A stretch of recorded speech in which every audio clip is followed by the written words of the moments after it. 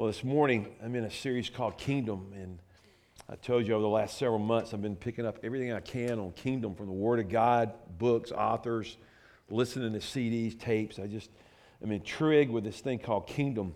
Last weekend I told you that Jesus got kicked out of the synagogue because he preached Kingdom. When they realized the message that he had, repent for the kingdom of God is at hand, and it's near, and it's in our hearts and through faith in Christ. So this morning I want to talk to you about becoming a kingdom person. And what does the aspects of that mean in our lives? Just some simple truths today that we'll look at. In Mark, the first chapter, the 15th verse, there's a passage that says, "The time promised by God has come at last," he announced. "The kingdom of God is near. Repent of your sins and believe the good news." The kingdom of God is near. Repent, turn from your sins, and the kingdom of God is near. It's right here. And that is the good news of the gospel. Gospel means good news, not bad news. It means great news, marvelous news, infectious news, overflowing news, news that needs to get out. Amen?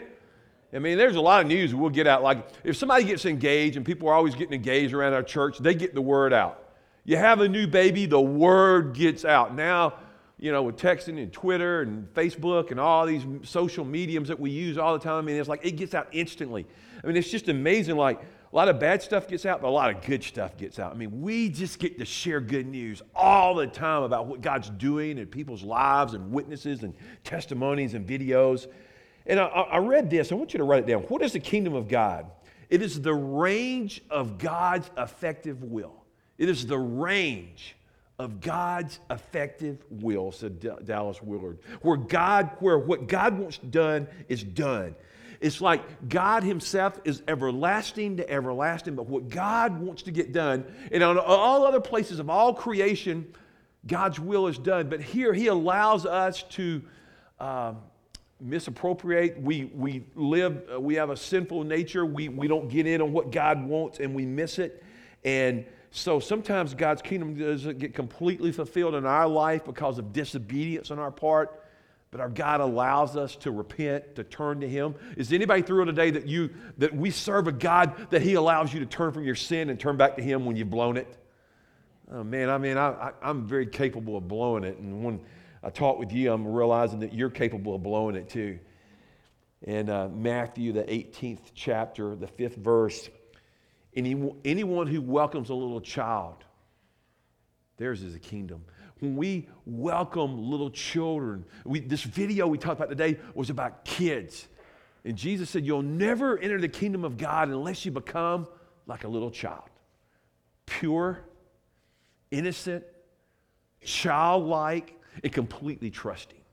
And that's what Jesus calls you and I to do, is to repent, to believe, to trust, to be like a little child. Little children, they do what you ask them to do. And they rather do it quickly, and they want to obey their mom and dad so much of the time. And they'll jump off edges of pool into your arms because you told them you'd catch them. I mean, can you imagine telling your kid to jump off the bed or jump off something? Here, jump! Splat! Hey, kid, you got to get tougher. I mean, what a cruel parent. You catch them. And how much more does our loving Heavenly Father ask us to jump and to risk and to have faith and to jump into the river of his love and to trust him for an adventure? This past week on Wednesday night, when I led the small group that Don and I are part of, it was a great night. It was my 36th spiritual birthday. 36 years ago that night, I bowed my knees and my heart to Jesus Christ in my dorm room at Troy University. I was forever changed. And to this day, I still marvel at grace at almost 4 decades. I'm going, man, how old are you, brother? And it's just exciting to think about how great our God is. Is anybody thrilled today about their redemption, about their salvation, about how good God's come and been to you? The Bible says if you're redeemed, say so. It doesn't go, if you're redeemed, don't say anything. So if you're redeemed, tell somebody. If you're redeemed, testify. The lost world wants to know. In this fast we're finding ourselves in the middle of the Daniel fast. No, excuse me, lie. We are not in the middle. We're on the other side. It is day 15. Hallelujah. Amen. Yeah, the end is coming. The end is in sight. But we are believing God for great things, aren't we, church? Are y'all loosening the kingdom as we talked about, binding those things on earth as they are in heaven and loosening those things in heaven as they are on earth? Are you loosening and binding in Jesus' name? Well, your pastor is, man, with new kingdom authority. That's what I've been trying to talk to you about. So look at this first point. We come to know that God has a kingdom agenda. You know, we all got agendas. In the morning, you're going to get to work if you have a job. You're going to get to school, and your teacher's going to have an agenda for you. You go to work, your boss will have an agenda. If you are the boss, you'll have an agenda for your employees for the day or for the week or the month or something, but you'll have an agenda. If you're married, I just want to know, does your mate have an agenda for you? Chicken. Yeah, I didn't say it very loud. We have agendas for each other. Your kids, they have agendas for you. God has an agenda. And the kingdom is about getting in on the agenda of the eternal, recognizing, pursuing the authority of God. In Exodus 23, it says, they shall have no other gods before me. See, God's real clear in His book, in His word, that He's got a kingdom, that He's got an agenda that He wants you and I to prescribe to submit to follow, to adhere to be conformed to. The only thing is, there's another competing voice, and voices of the world, and they want their agenda. And their agenda is very glitzy and marketing and worldly. James talks about the craving of the flesh and the lust of the flesh and the lust of the eyes and the pride of life and agenda. I just want to get it in your spirit today thinking about this. I've been thinking about this for years.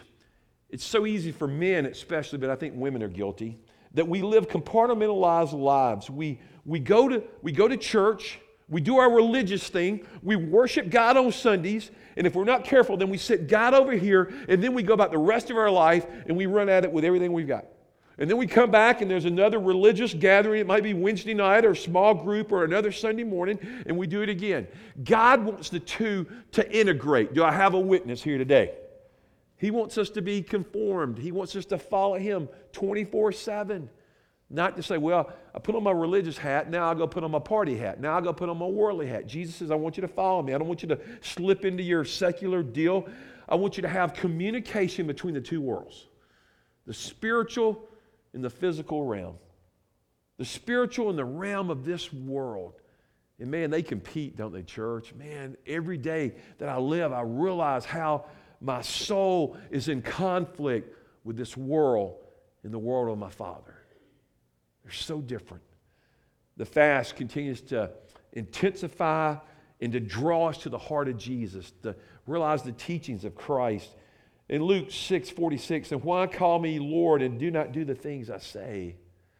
You know, when you read Scripture, it's not just to go, hey, I want to get a religious education, I want to get a spiritual knowledge, I want to do some things that are important, but you go, I want to read God's Word that I can know what God's heart is, what God's agenda is, and then I might purpose to practice it and do it. God, help us to be people like that. There's a great book called The Kingdom Agenda by Tony Evans. I've been in his church, I've listened to him live, I've listened to him on radio over the years. I don't listen to him as much as I did at one time, but I love him. His son was here. In truth, Anthony Evans, he sings like his dad preaches, but he tells this story, and I shared this with some of my guys that I meet with on Monday morning weeks and weeks ago, but I thought I should share it with you. Some of us in the room like football, and I'm not going to prescribe that all of you do. Some of you hate football. Some of you are so thrilled the Super Bowl is coming because it'll be over. And some of us are depressed. When college football ends, we get sad. Do we? Yeah, I mean, it's just, my wife said no. She was glad. Okay. All right. That's too loud. All right, here we go. Listen to this.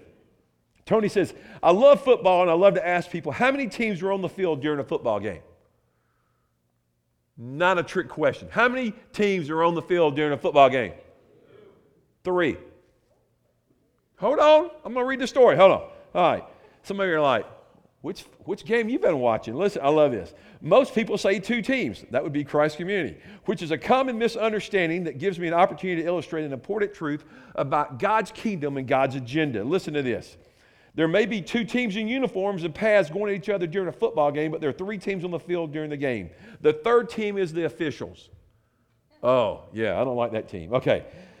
They represent the National Football League. The officials represent another kingdom and operate within an established purview of their own rule book. You don't see officials on a football field asking the home team what he thinks about a certain play or penalty, or asking the visiting coach if he thought his running back fumbled the ball or not. How stupid would that be?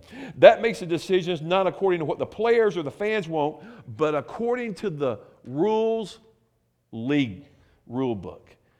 And he says he's required to study it, the official, to give this book long before he ever steps into the field. He's required to study it, learn it, memorize it, use it for every decision he makes on the field. This specialized, authoritative book contains the guidelines, rules, and regulations by which a football official is to manage the events around him. Although both teams are constantly pulling at the officials to make calls favorable to them, and coaches, I might add, the team official must, in spite of any personal reference or emotions, rule according to the ultimate authority of the kingdom's book. Every decision on a football field is validated by the book. And they have a commissioner of the NFL. Then let's go into the spiritual realm.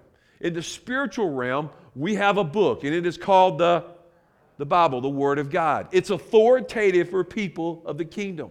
And we have a commissioner. And he's not up for re-election. He's not up for retirement. He is the King of Kings, and he's the Lord of Lords. And we talk to him, and we should play according to his rule as kingdom players in the kingdom agenda for the glory of Jesus Christ. Amen? Isn't that a great analogy? I just love that. When I read that, I could go on and on about this thing. The officials on the field are believers. The officials on the field are believers. And that's you and me. And we adhere, we hold, we draw strength, we draw leadership, direction from the Word of God. And God wants us to embrace His Word every day. I'm always trying to tell you about how important God's Word is. So as the king determines how we operate. The officials determine on the field how that game will be played. In life, Jesus determines how you and I should live our life. Now, we've got free will. And we can play to Lucifer, we can play to the other team, to the opposing team, to the defeated foe. We can play to the devil, and man, that creates just a mess. Or we can play to the glory of Christ. In His kingdom, power goes to the one who recognizes they're weak and they humble themselves. Now, that is so different from the kingdom of this world. This world says, be powerful, be in control, be in command, be whatever, but you're in charge. The kingdom of Jesus opposes that, and it says, God opposes the proud, but He gives grace to the humble. God is drawn to the weak, not to the strong.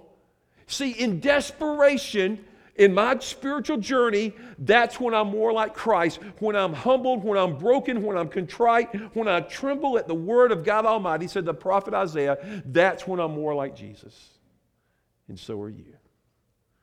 Are you broken before God? Are you asking God to do something great in you?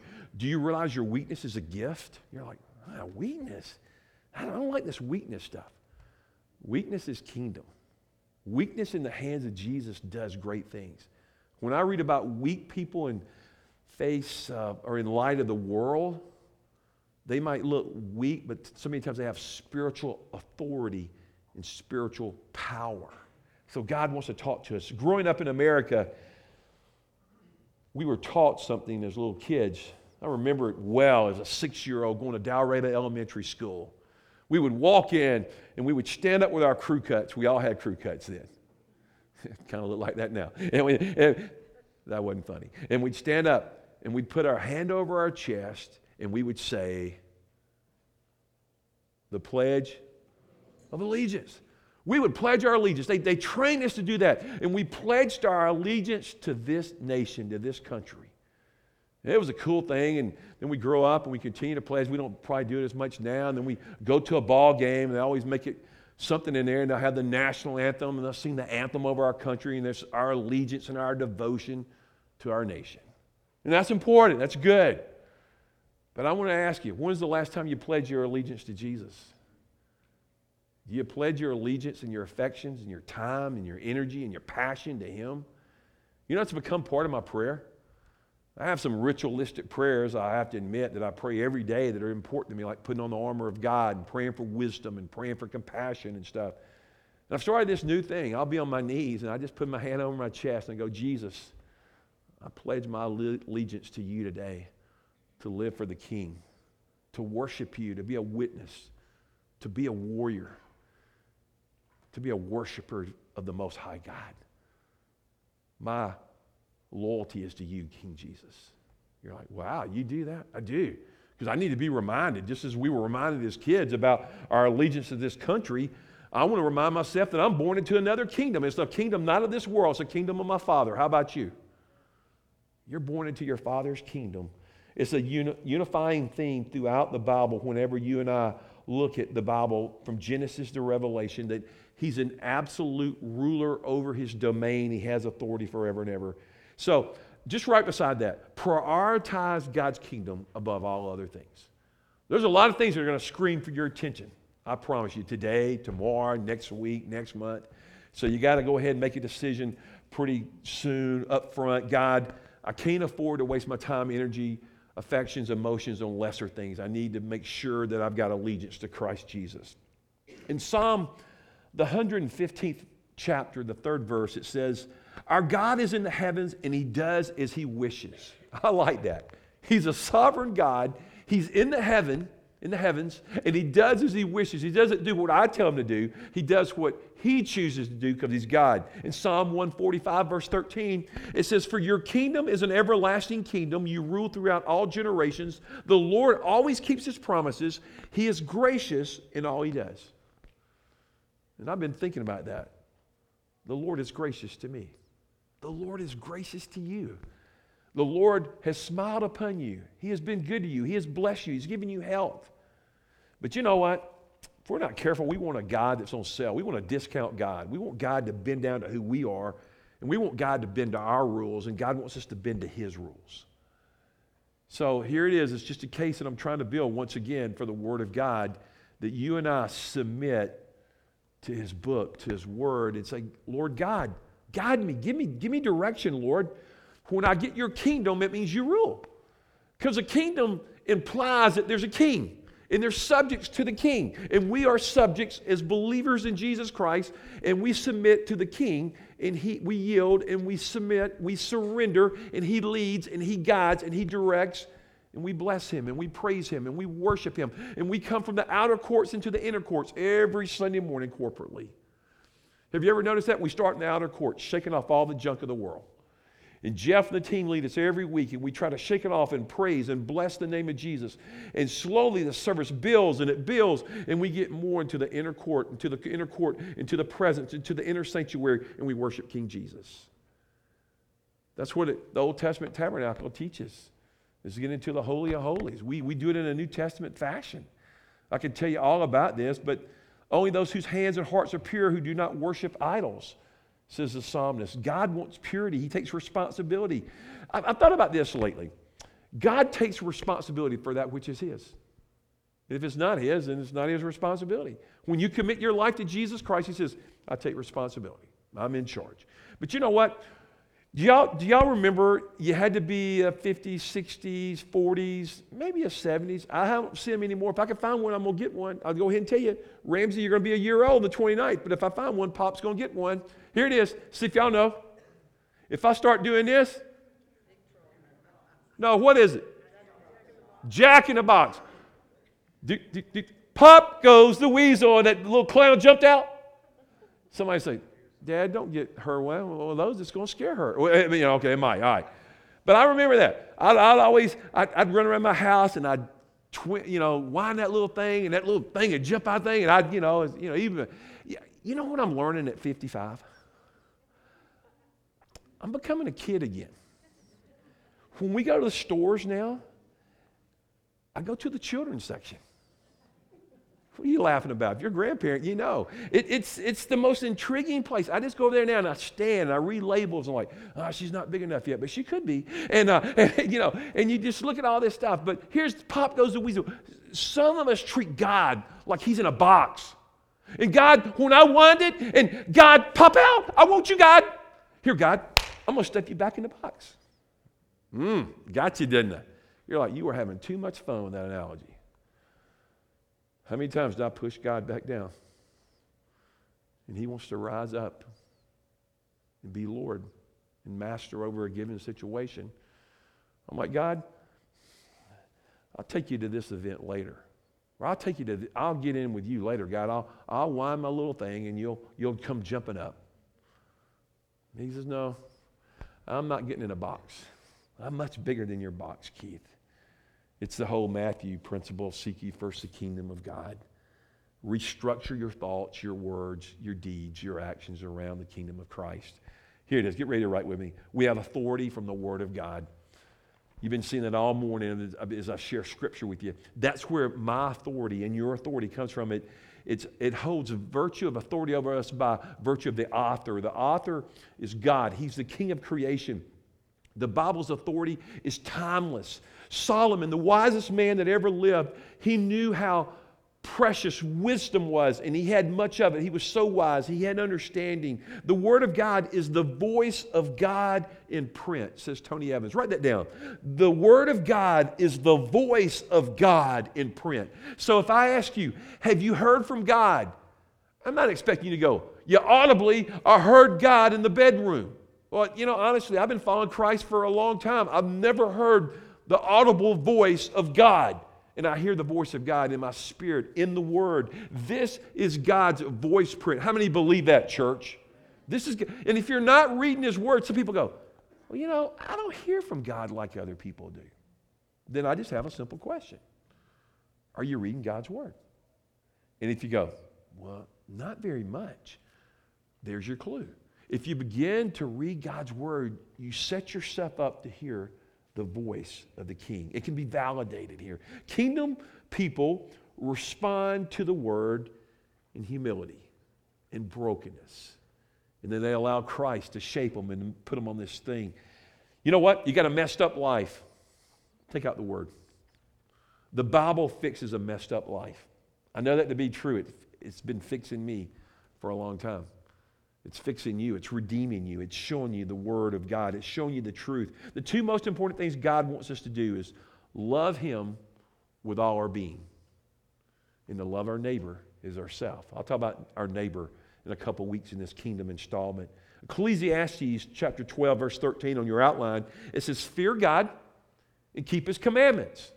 God, I fear you in reverent, holy fear, and in the process I choose to obey, to follow, to keep your commandments. God, I fear you, and I want to keep your commandments. Here's the blank. We give Christ first place in everything, according to Colossians. It's so easy to put Jesus in about 10th place, 5th place, 3rd place. You're saying, well, I'm becoming more spiritual. Jesus is in 2nd place. Jesus doesn't like 2nd place. Jesus desires first place. I'll show you why I say that. Colossians chapter 1, verse 18. Listen to God's word. Christ is also the head of the church, which is the body. He's the beginning, supreme over all who rise from the dead. So He is first in everything. He is preeminent and He is supreme. In a few weeks, when I finish Kingdom, I'm going to take you through the book of Colossians. It's one of my favorite epistles. I love this book. And Colossians could be boiled down to say Christ is supreme, the supremacy of Jesus. Jesus is great. Jesus is Lord. Jesus conquers. Jesus rules over everything. So how do you and I know Christ is first? I want to give you something real practical. If I came up to you this week and we sat down and had lunch and had celery sticks or soup or whatever we're eating, and I said, hey, can you tell me how can I know Christ is first? I'm in a quest for truth. I want to know. I want to tell young people. I want to tell old people. I want to know, how is Christ first? You say, well, how? This is what I think. When you've got a decision to make, a problem to resolve, guidance to seek, where do you turn? If Jesus Christ is first, you know where you turn? You turn to Him. Now, if Christ isn't first, you turn to your best friend, you turn to the internet, you turn to something else, but you don't turn to Jesus. And when I know He's first, I turn to Him for wisdom in that business deal, in that school deal, in that friendship, relational thing that's gone south or going good, in my marriage, in raising kids, and whatever, just any realm of life. Jesus' kingdom transcends realms, rules, supersedes, overcomes all other realms of life. And if Jesus is first, I turn to Jesus and go, Jesus, how would you have me do this? Jesus, how would you have me go in this direction or that direction? We just turn to Christ. I think it's kingdom. These problems we face, we try to make other things a priority, and we run to them. And Christ says, I want you to turn to me. That's a cool thing. Like, it's this thing, we have to place his kingdom first. Here's the illustration that I think I'll do for you. I like baseball. I was a big baseball player growing up. Okay, Pastor Keith gets up and he hits it, okay? Don't say how far he hit it, but he hit it, okay? He made contact. And I go running down the baseline, and man, I'm getting it, and here's first base on the corner. Now watch this. I'm running, and I'm going right here, but I'm so excited about going to second, I kind of omit first base, and I go to second, baby. Here it is. I touch second. I'm going. Mama, how you doing? I'm going. I get third. Got it. And I come home. Here he is. Y'all cheer for me. Come on now. I'm coming home. Here. Now, whatever. Hey, boom. I made it. Yeah. I scored. Now, there were some people really sharp. They realized something. I forgot to do what? I didn't touch first. They throw it to the first baseman. He touches the bag. Out. See, I can do all the other things, but I forget first base. It's not. If you don't make Christ Lord, if you don't make him number one, you don't put him first, all other things are just kind of secondary. They don't really matter. Christ wants me and you to put him supreme, Lord, first. Lord, I want to make you first in whatever situation I find myself. Lord, if I don't make you first, I'm on my own. How's that working for you? Recognizing, honoring God's authority, his lordship, is putting him first in our affections, in our attention, in our associations, in our ambitions, and in our allegiance. We'd say, Jesus Christ, you are first. I love you. Look at this next point. We realize the necessity of a kingdom mind. God wants us to be kingdom thinkers, that we think and we are meditating and reflected and transformed by the eternal, the mind of Christ. In Romans 8, 5-7, those who are dominated by the sinful nature think about sinful things, but those who are controlled by the Holy Spirit think about things that please the Spirit. So letting your sinful nature control your mind leads to death. This is good news, but letting the Spirit control your mind leads to life and peace. For the sinful nature is always hostile to God. It never did obey God's laws, and it never will. Letting the Spirit control, fashion, form, frame your mind makes a difference. Kingdom thinking is a kingdom mindset. Lord, give us kingdom thinkers, kingdom youth, kingdom children, kingdom adults for the glory of Christ. Lord, that we think about you. I always love to go back to this person because she models humility and brokenness and wisdom, is Mother Teresa. When she started a home for the dying there in Calcutta of India, on the dying streets, she captured the imagination of the world because Mother Teresa thought on a different plane than most people. She thought about people that were far from God, people that were hurting, people that were destitute, people that were in a tough place. And other people go, why waste time and attention on people that are just dying? And she saw them as souls and humans with value and with dignity.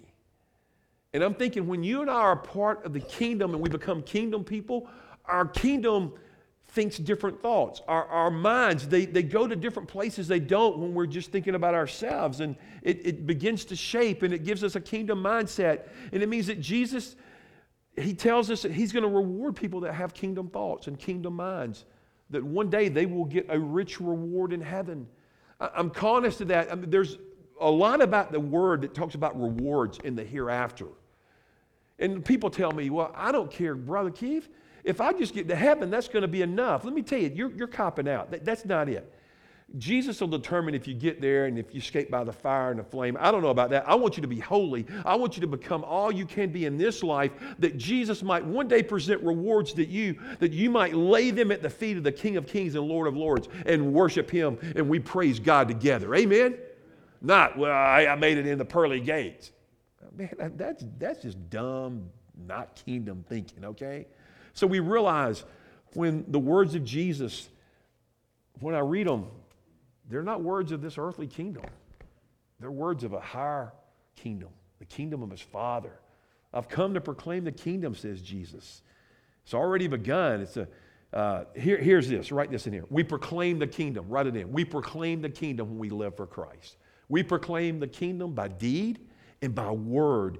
Luke 9 says, he said to another person, come follow me. The man agreed, but he said, Lord, first let me return home and bury my father. But Jesus told him, let the spiritually dead bury their own dead. Your duty is to go and preach about the kingdom of God. Now, that sounds like an insensitive statement. But I think what Jesus is really saying is there's something a lot more important than the affairs of this world. They're the affairs of my Father that gave me a mission to come and save and seek that which was lost, but also to preach his kingdom, to actually decide to do his kingdom. As I was studying about kingdom, I thought about it. Sometimes we say we're kingdom people, I trust in the kingdom, but I don't intend to obey the rules of the kingdom. I don't even know if you're really in the kingdom. That's between you and Jesus. It's like this. If you go to the auto mechanic this week and the mechanic says, you know, you've got a fuel pump problem, and I suggest that you put a new fuel pump on your car. If not, you're going to get stuck on the interstate. And you go, what does he know? He's just an auto mechanic. He just works on cars. I choose not to do it. What happens?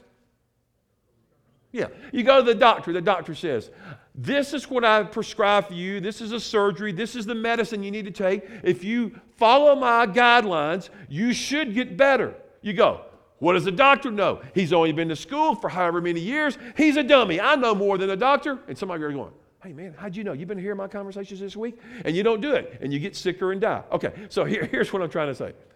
Jesus tells us to do things. We go, well, he's just King Jesus.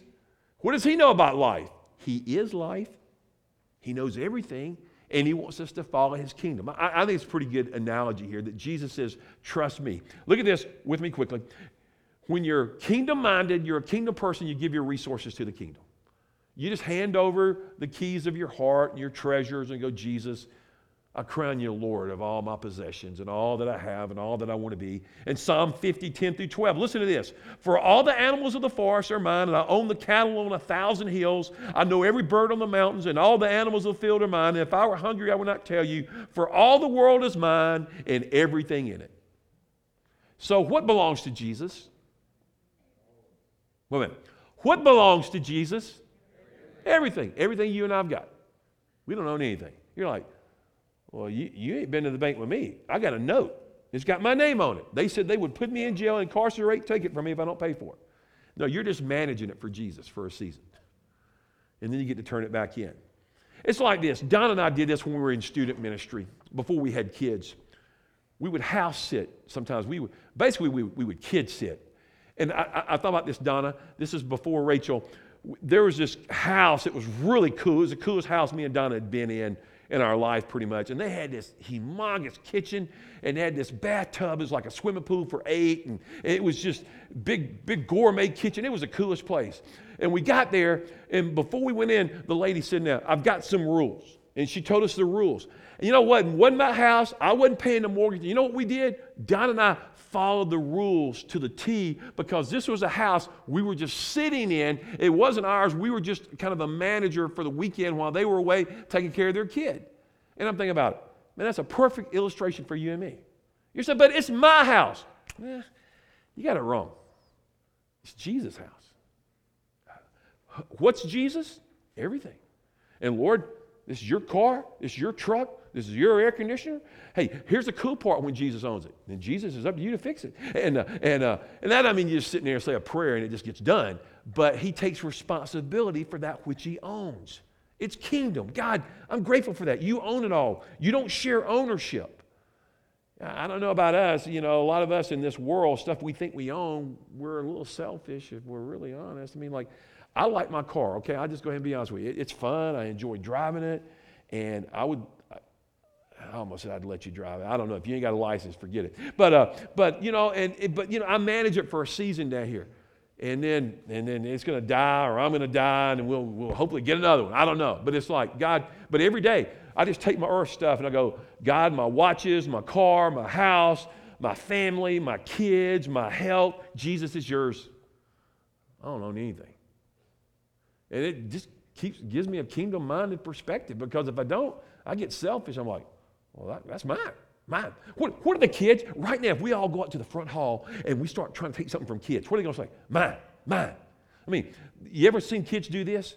They hand it out to you, and you go to get it, and they snatch it back. Because it's mine. I don't want to share that.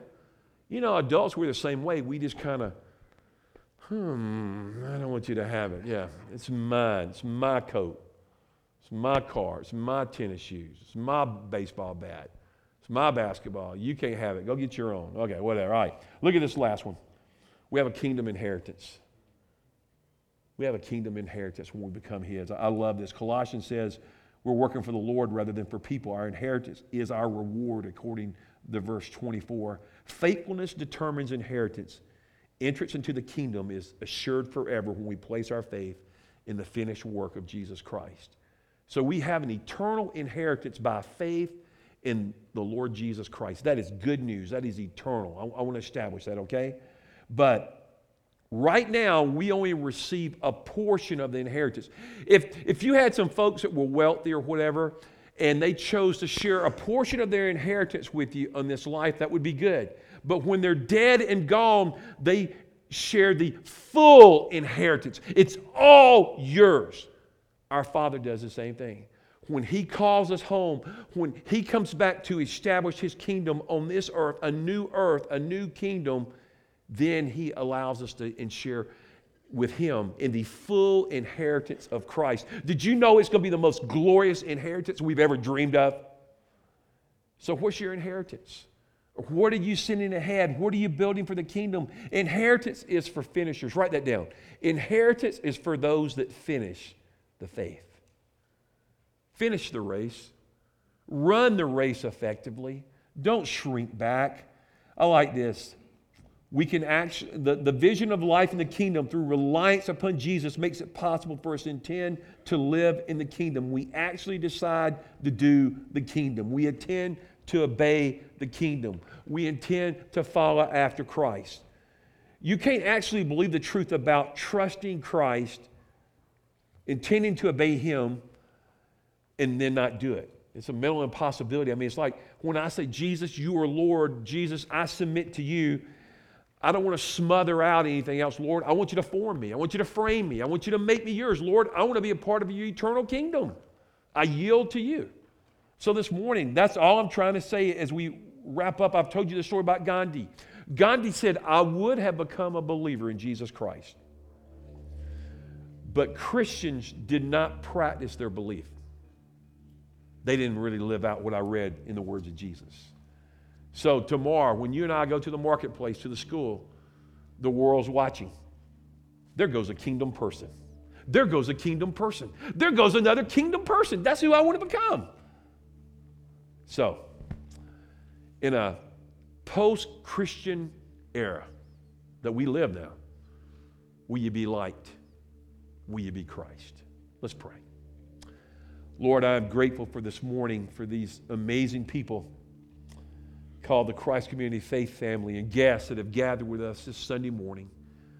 And Lord, I've just tried to teach from your word that you've called us to be kingdom-minded, kingdom people that have a great inheritance, kingdom citizens, kingdom followers, kingdom doers.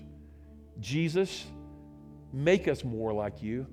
Help me to, every time I want to follow my kingdom and build my life upon the things that I think are important, help me to look at your book and say, Jesus, what does it mean to be kingdom-centered, kingdom-focused? Lord, I pray today people will have grace to take up their cross and follow you.